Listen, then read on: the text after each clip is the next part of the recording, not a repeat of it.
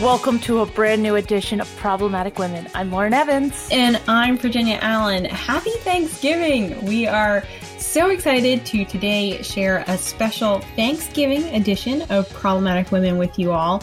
So whether you're currently driving home for the holidays, maybe you're cooking in your kitchen, cleaning your house to get ready for company, or preparing for some sort of socially distanced gathering, we are really glad that you are sharing a little bit of your holiday week with us. And I am so excited for today's show. Lauren, what do we have queued up? Up on today's Problematic Women, we welcome historian Melanie Kirkpatrick to the show. Melanie is a senior fellow at the Hudson Institute and the author of several books, including Thanksgiving, the holiday at the heart of the American experience. We dive into the history of Thanksgiving with Melanie and discuss everything from the Pilgrims' first Thanksgiving to the woman who was instrumental in making the day a national holiday. And as always, we'll be crowning our Problematic Woman of the Week. Each week on Problematic Women, we sort through the news to find stories that are of particular interest to conservative-leaning or problematic women, those whose views and opinions are often excluded by those on the so-called feminist left. If you are a problematic woman or just someone who supports strong, independent women, please consider supporting us by leaving a review or a rating on Apple Podcasts, wherever you do listen, and encouraging others to subscribe. It really does make a difference. All right, let's get to it.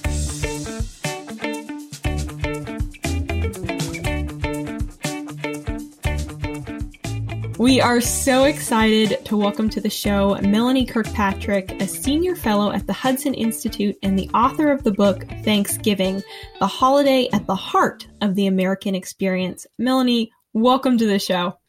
It's great to be with you, Virginia. Thank you for having me on.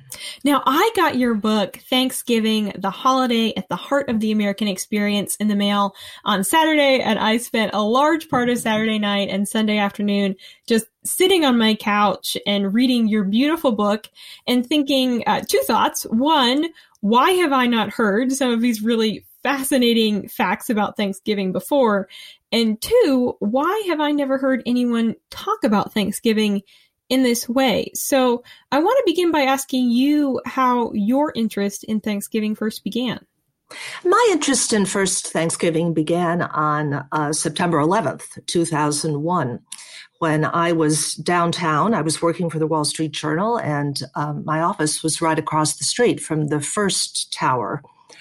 I was downtown on that day and saw the towers fall, and then walked home, which was at West 90th Street. So it took me several hours to get there.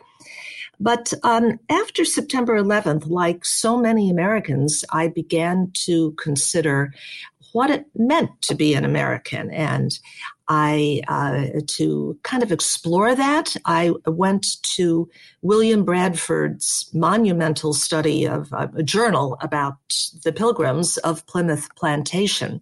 He was the second governor of Plymouth, and he wrote a journal beginning in Holland, where, of course, the Pilgrims had gone into exile before they came to North America. And I was really blown away by some of the observations he made. As Thanksgiving approached, I jumped ahead and read his account of what we call the first Thanksgiving. It's only about 100 words, but I was struck by how much the spirit of togetherness and gratitude reflected the spirit of the holiday we still celebrate. That sparked my interest. And then I, just began to research bits and pieces over the past 399 years now to learn more about the holiday, and was so involved in it, I decided to write a book about it. Yeah.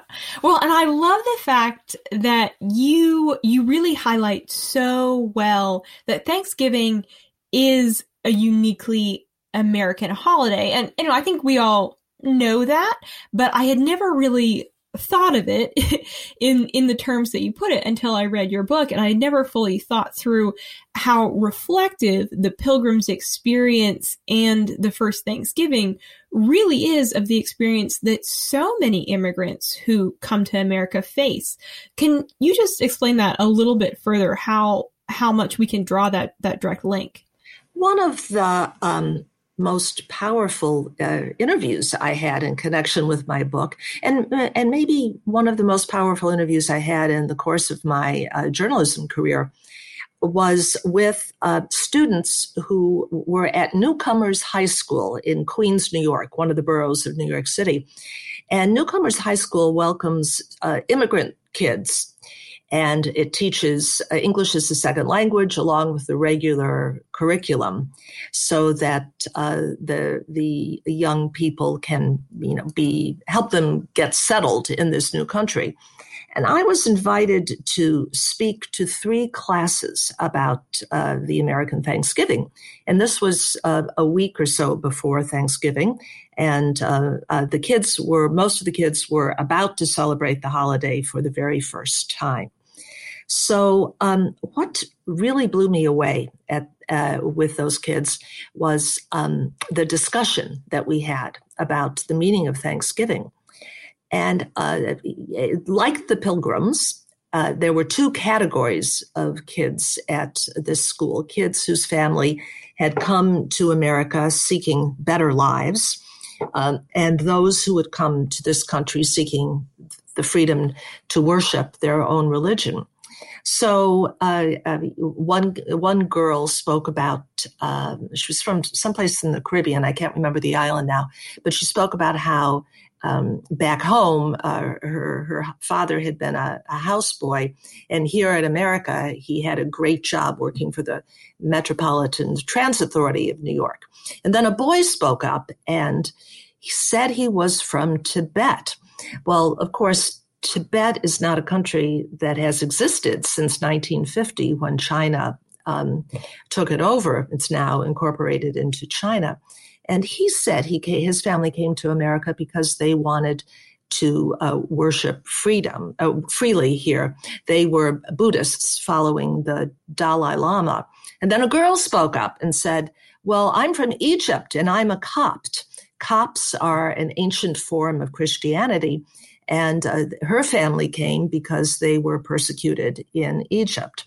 So I had the sense that these young immigrants, like many immigrants over the past couple of hundred years who've come to this country, really have an appreciation for this oldest tradition that we have, perhaps better than a lot of American-born teenagers have.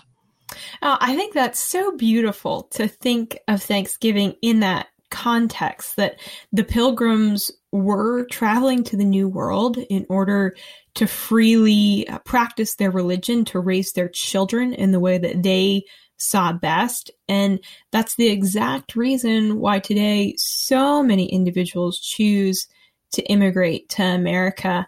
And I just thought it was such a beautiful picture that you painted in your book. But, I think when we think about the first Thanksgiving, often the things that come to our mind are those beautiful paintings of Thanksgiving, which are wonderful, but don't always necessarily paint the most full or accurate picture of what exactly that first Thanksgiving was. I mean, the Pilgrims had faced incredible challenges on their journey over. In the first year that they arrived, out of the 102 Pilgrims who sailed to the New World, about half of them didn't make it through that first winter, didn't make it to that Thanksgiving Day celebration.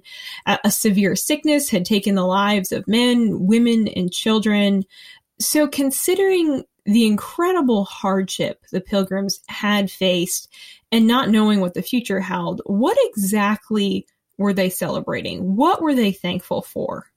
First of all, I'll tell you that there are 2 eyewitness accounts of the first Thanksgiving, one by Governor William Bradford and the other by one of the Pilgrims, Edward Winslow. And neither of them uses the word Thanksgiving. This really surprised me. But for the Pilgrims who were celebrating in that famous harvest festival, that celebration was not a Thanksgiving. For them, a Thanksgiving was purely religious, And the first Thanksgiving took place for them almost 2 years later, in 1623, in July, when a rainfall ended a drought that had severely threatened their plantings. So Governor Bradford called a Thanksgiving to give thanks. For them, in other words, for the Pilgrims, Thanksgivings were for specific blessings, not for a general sense of Thanksgiving. That said, in 1621, the holiday that has come to be known as the first Thanksgiving, there was lots of gratitude going around. The Pilgrims were great at gratitude. They said thanks, before and after every meal. They they sang psalms, which are hymns of praise and thanks. So I'm happy calling it the first Thanksgiving. So interesting. So that word, as you said, it wasn't necessarily found in those first early descriptions, but definitely encompasses the spirit of the holiday quite accurately. And one more thing I'll mention, which I found curious, was sometime in the 1630s, it became popular to call general Thanksgivings. That is, to set aside a day to give thanks for God's general blessings overall, all blessings. Connecticut was the first to do that. And this was controversial among some people because some argued that having a Thanksgiving Day to give thanks for general blessings would make people forget about the specific blessings that God provided. But by the end of the century, general Thanksgivings were the norm and often followed by a feast. There would be worship in the morning, sometimes worship in the afternoon, but eventually the afternoon worship gave way to family celebrations and a lot of good food. But these were always very Christian-focused celebrations, correct? Yes, that's correct. One of the things, though, I note in my book is that the Native Americans, of course, had ceremonies of gratitude as well, religious ceremonies that in which they thanked their God or their definition of God. And I think it's in recent years there's been much greater focus on the Native American aspect of the first Thanksgiving, which I think is a positive thing. Ronald Reagan was the first to mention the Native Americans in one of his Thanksgiving proclamations, in which he quoted a Seneca prayer of gratitude, which is very lovely. We are talking with Melanie Kirkpatrick, author of the book, Thanksgiving, the Holiday at the Heart of the American Experience. And Melanie, you bring up the Native Americans, and I actually wanted to ask you about that because I found it quite interesting in your book that I think we always picture, or at least I know I have pictured, that there were, a whole bunch of pilgrims at that first Thanksgiving, and then there was a few Native American Indians. But that wasn't quite the dynamic, was it? It's just the opposite. As you mentioned earlier, half of the Pilgrim Company had perished in the past year. So there were only about 50 of them, many of whom were children or youths. And we know from one of the eyewitness accounts that 90 Native American men arrived, bearing 3 deer. So, in fact, the Pilgrims were were certainly outnumbered, and there were 90 Native men compared to this group of 50 men, women, and children who were the English settlers. And I think this is an interesting point because lots of people in recent years, Thanksgiving has been denigrated to some extent as an example of Western put down of the Indians and the beginning of the terrible devastation of the native tribes in New England and then across the rest of the country. And of course, the bloodshed that followed was terrible. But at this point in time, this was between the natives and the English settlers.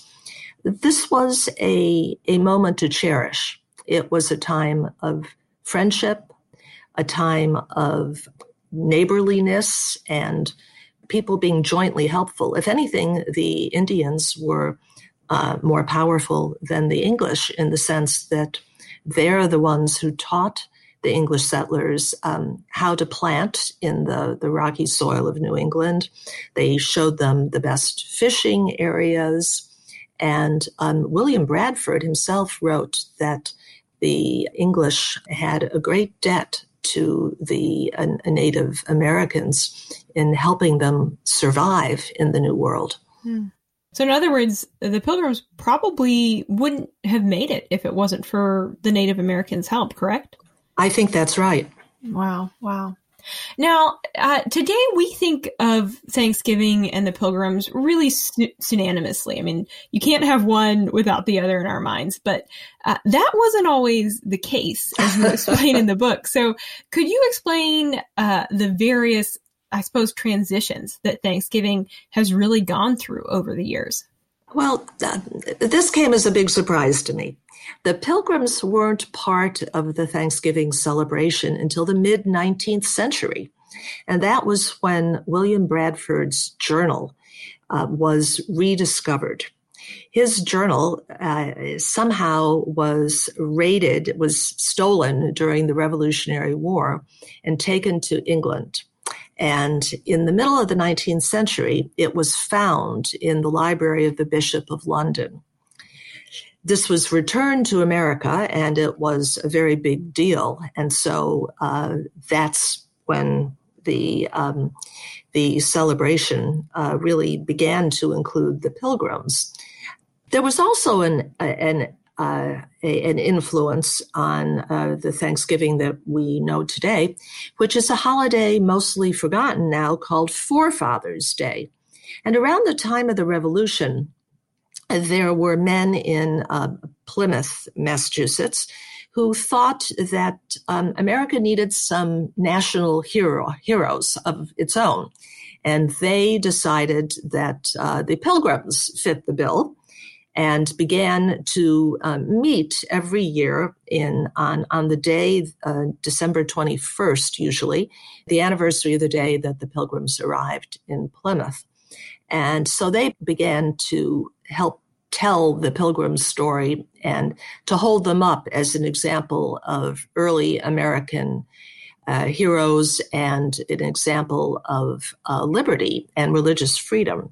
So that holiday, which became popular in New England and was widely celebrated in New England and then across the country by New Englanders who traveled or emigrated across the country, it was widely celebrated in the early part of the 19th century. So when Bradford's journal was found, that added to the interest in the Pilgrims, which had been piqued by the holiday Forefathers' Day. And what role did early presidents, and specifically George Washington, play in really furthering the celebration of Thanksgiving? The story of George Washington and the first Thanksgiving as a nation was probably the most surprising thing I learned in my research. In 1789, the Congress of the United States, the first Congress of the United States, was deliberating in New York City, which was, of course, the capital of the country then. And they'd been deliberating since March, and in September, they decided that they wanted to take a break. And a few members of Congress thought it would be good to go to Washington and ask him to declare a Thanksgiving Day. Now, Other members of Congress objected, and there was a heated debate in Congress about whether the president had the authority under the Constitution to declare a national Thanksgiving. The two objections are ones that will be familiar to all Americans today. The first was that Thanksgiving was a religious holiday and therefore outside the realm of authority of any president.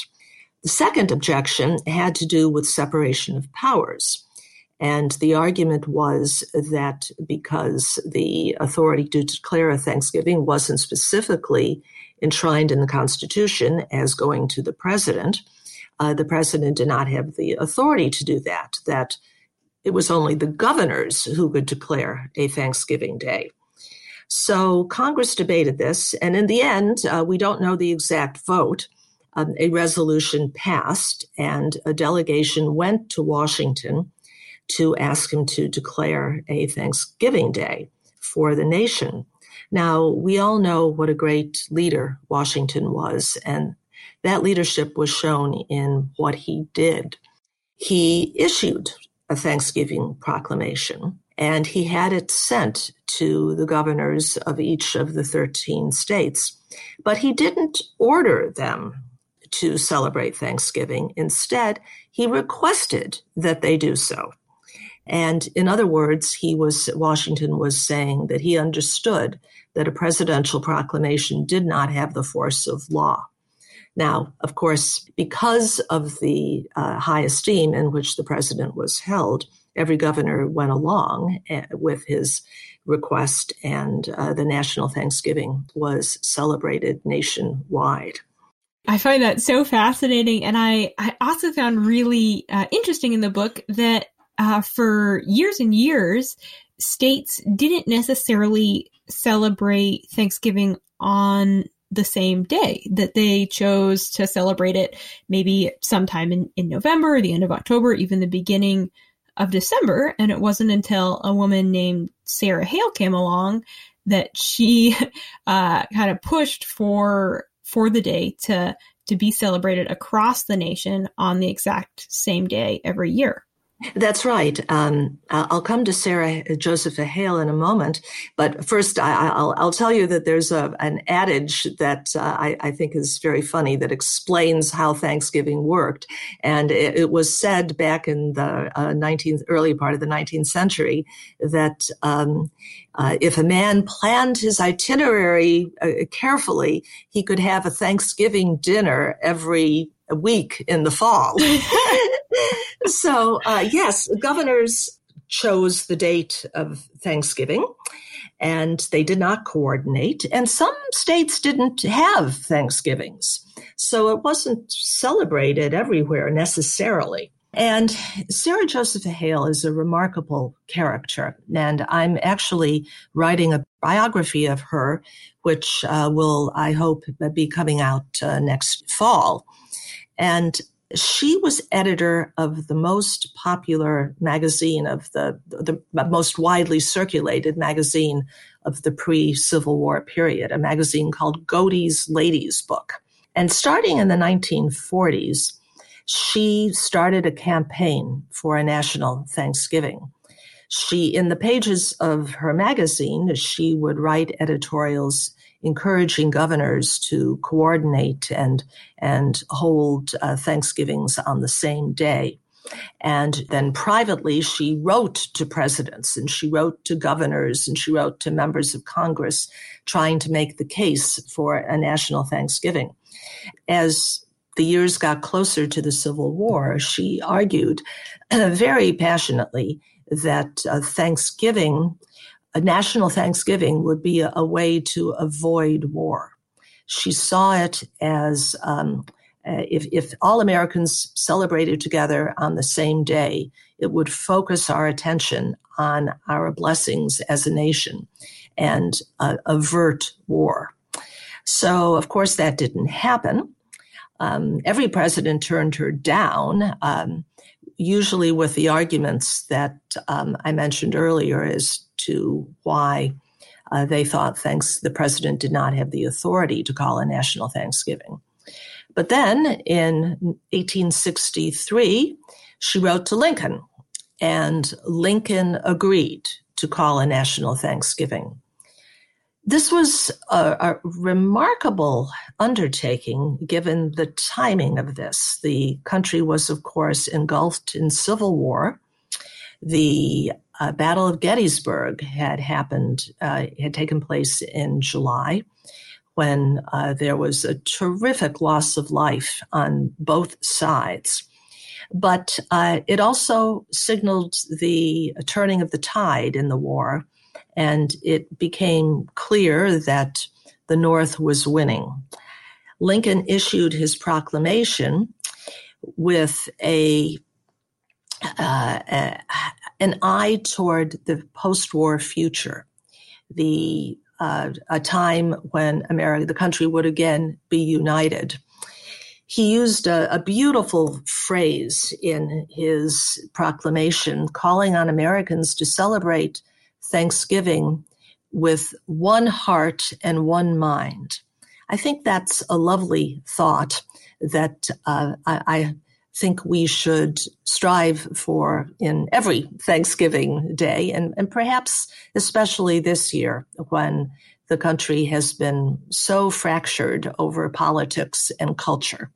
Well, and I want to mention that so many of those beautiful Thanksgiving Day proclamations by presidents, by first ladies, by other leaders are in the book. You have a whole section in the back of the book that is just readings for Thanksgiving Day, which I think is such a treasure for any family to have who, you eat that big Thanksgiving Day meal and then you're all sitting around like, what do we do next? And it's perfect. Well, Virginia, that was an afterthought. I'd actually finished the manuscript and was, I had all of these wonderful quotations from more than 400 years of history that I hadn't been able to work into the book. And most of them are short, and they begin with, I begin with the Psalm 100, make a joyful noise unto the Lord. It's a hymn of gratitude, but the translation I published was the one from the Geneva Bible, which was the Bible that the Pilgrims used and took with them to Plymouth. And the wording is quite different from the one we know today. It comes mostly from the King James or the Revised Standard Version. And it goes up to the present day. There are quotes from American soldiers in the Revolutionary War, in the Civil War, and then in more recent conflicts about Thanksgiving Day. There are quotes from famous people in our history like Abigail Adams and Billy Graham. So it was a lot of fun putting it all together. Yeah, well, it really is just an absolutely beautiful book. You have recipes in the back as well. It really is kind of a treasure of a book. And we'll be sure in the show notes to link to it, so anyone who wants to order a copy can for themselves. But I'm really glad that we are talking about Thanksgiving specifically this year, because I think in 2020 it's a year where celebrating Thanksgiving could maybe come with a little bit of hesitation, or I might even use the word resentment. It's been a really hard year, and still, we're still in the middle of a pandemic. We've seen racial tensions that have gone on for months and months in our country and spurred rioting and looting. We've had a very heated election. But if we look back at that first Thanksgiving after the Pilgrims had watched half of their friends and family members die, and they had no way of knowing if they would make it through the next winter, I think it's encouraging to remember that Thanksgiving was really birthed out of hardship. Do you feel like that's an accurate assessment? Fair to say? I do, Virginia, and that's an eloquent way of putting it. This is true, too, for the European Thanksgivings that predated what we know as the first Thanksgiving. One of the chapters in my book talks about those earlier Thanksgivings, which took place in Virginia and Texas and Maine and even up in Canada, in the Arctic, within the Arctic Circle. So, and I talk a little bit about native Thanksgivings as well. But Thanksgiving is born out of hardship. And the holiday that marks the beginning of the modern tradition of Thanksgivings was Lincoln's proclamation from 1863. And if ever, that was a point in time when our country was torn apart more than it ever has been, far worse than anything today. On that note, I'd like to also mention that this Thanksgiving is going to be, as the lockdowns have been, it's going to be very hard on people who are alone. So many elderly and other vulnerable people can't meet with their relatives this year. And there are a lot of, or friends, there are a lot of people who are going to be celebrating, if they celebrate at all, by themselves. I think one of the saddest images in American culture is someone who has nowhere to go on Thanksgiving Day. And while it also has sparked a huge volunteer movement to help people, just those people who are left alone or elderly or sick or in prison or in the military. There are lots of efforts, charitable efforts, to make sure that every American, no matter how desolate or how marginalized, will be able to have a Thanksgiving dinner. These are much, making that happen is a lot harder this year. You can't, if you have a food kitchen, you can't invite people to come and sit around the table together with you. So it's a very challenging year, and I hope we all remember the less fortunate as we are fortunate enough to sit around our own Thanksgiving tables. Yeah. No, Melanie, thank you so much for that reminder.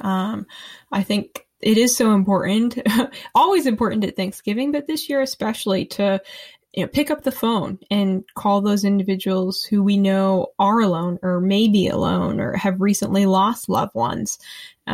This is truly I think a Thanksgiving that it's needed in our nation right now. We need a moment to remember our beautiful history and to kind of stand united for a moment and give thanks to the Lord for what he's done for us personally and as a country. So definitely encourage all of our listeners to think through who are those people that maybe need a phone call on Thanksgiving, that maybe need some encouragement. But Melanie is going to stay with us for our next segment as we crown our Problematic Woman of the Week. So stay with us. We will be back in just a moment.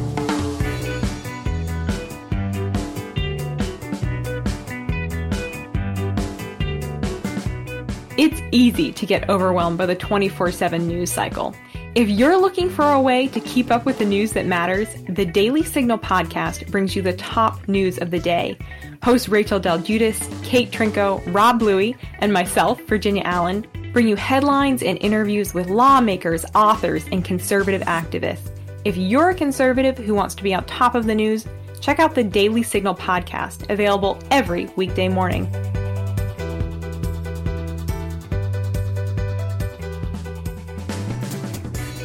Now it is that time, once again, my favorite time of the week, time to crown our Problematic Woman of the Week. And the crown goes to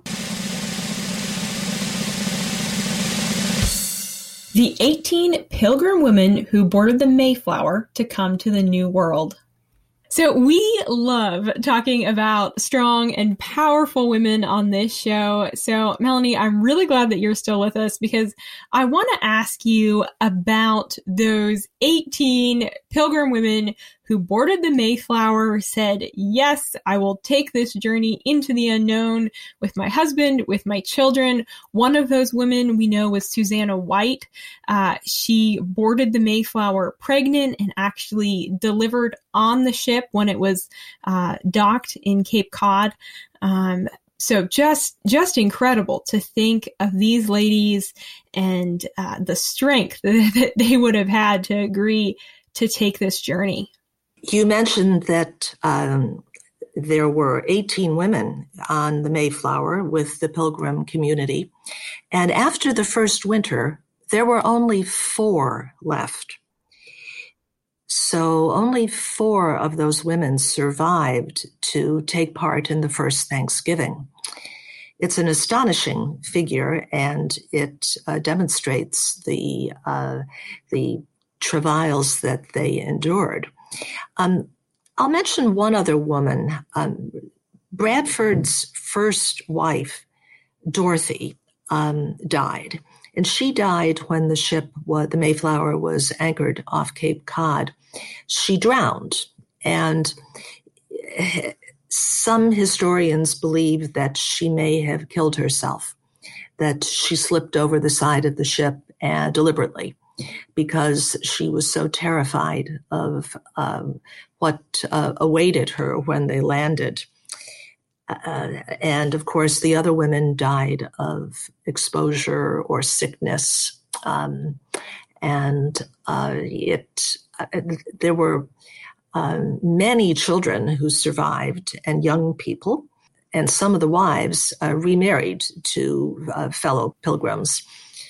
Wow. I mean, it's just really incredible to think of these individuals just literally sailing into the unknown and everything that they endured and the strength that they had. We're certainly thankful for them, for the sacrifices that they've made.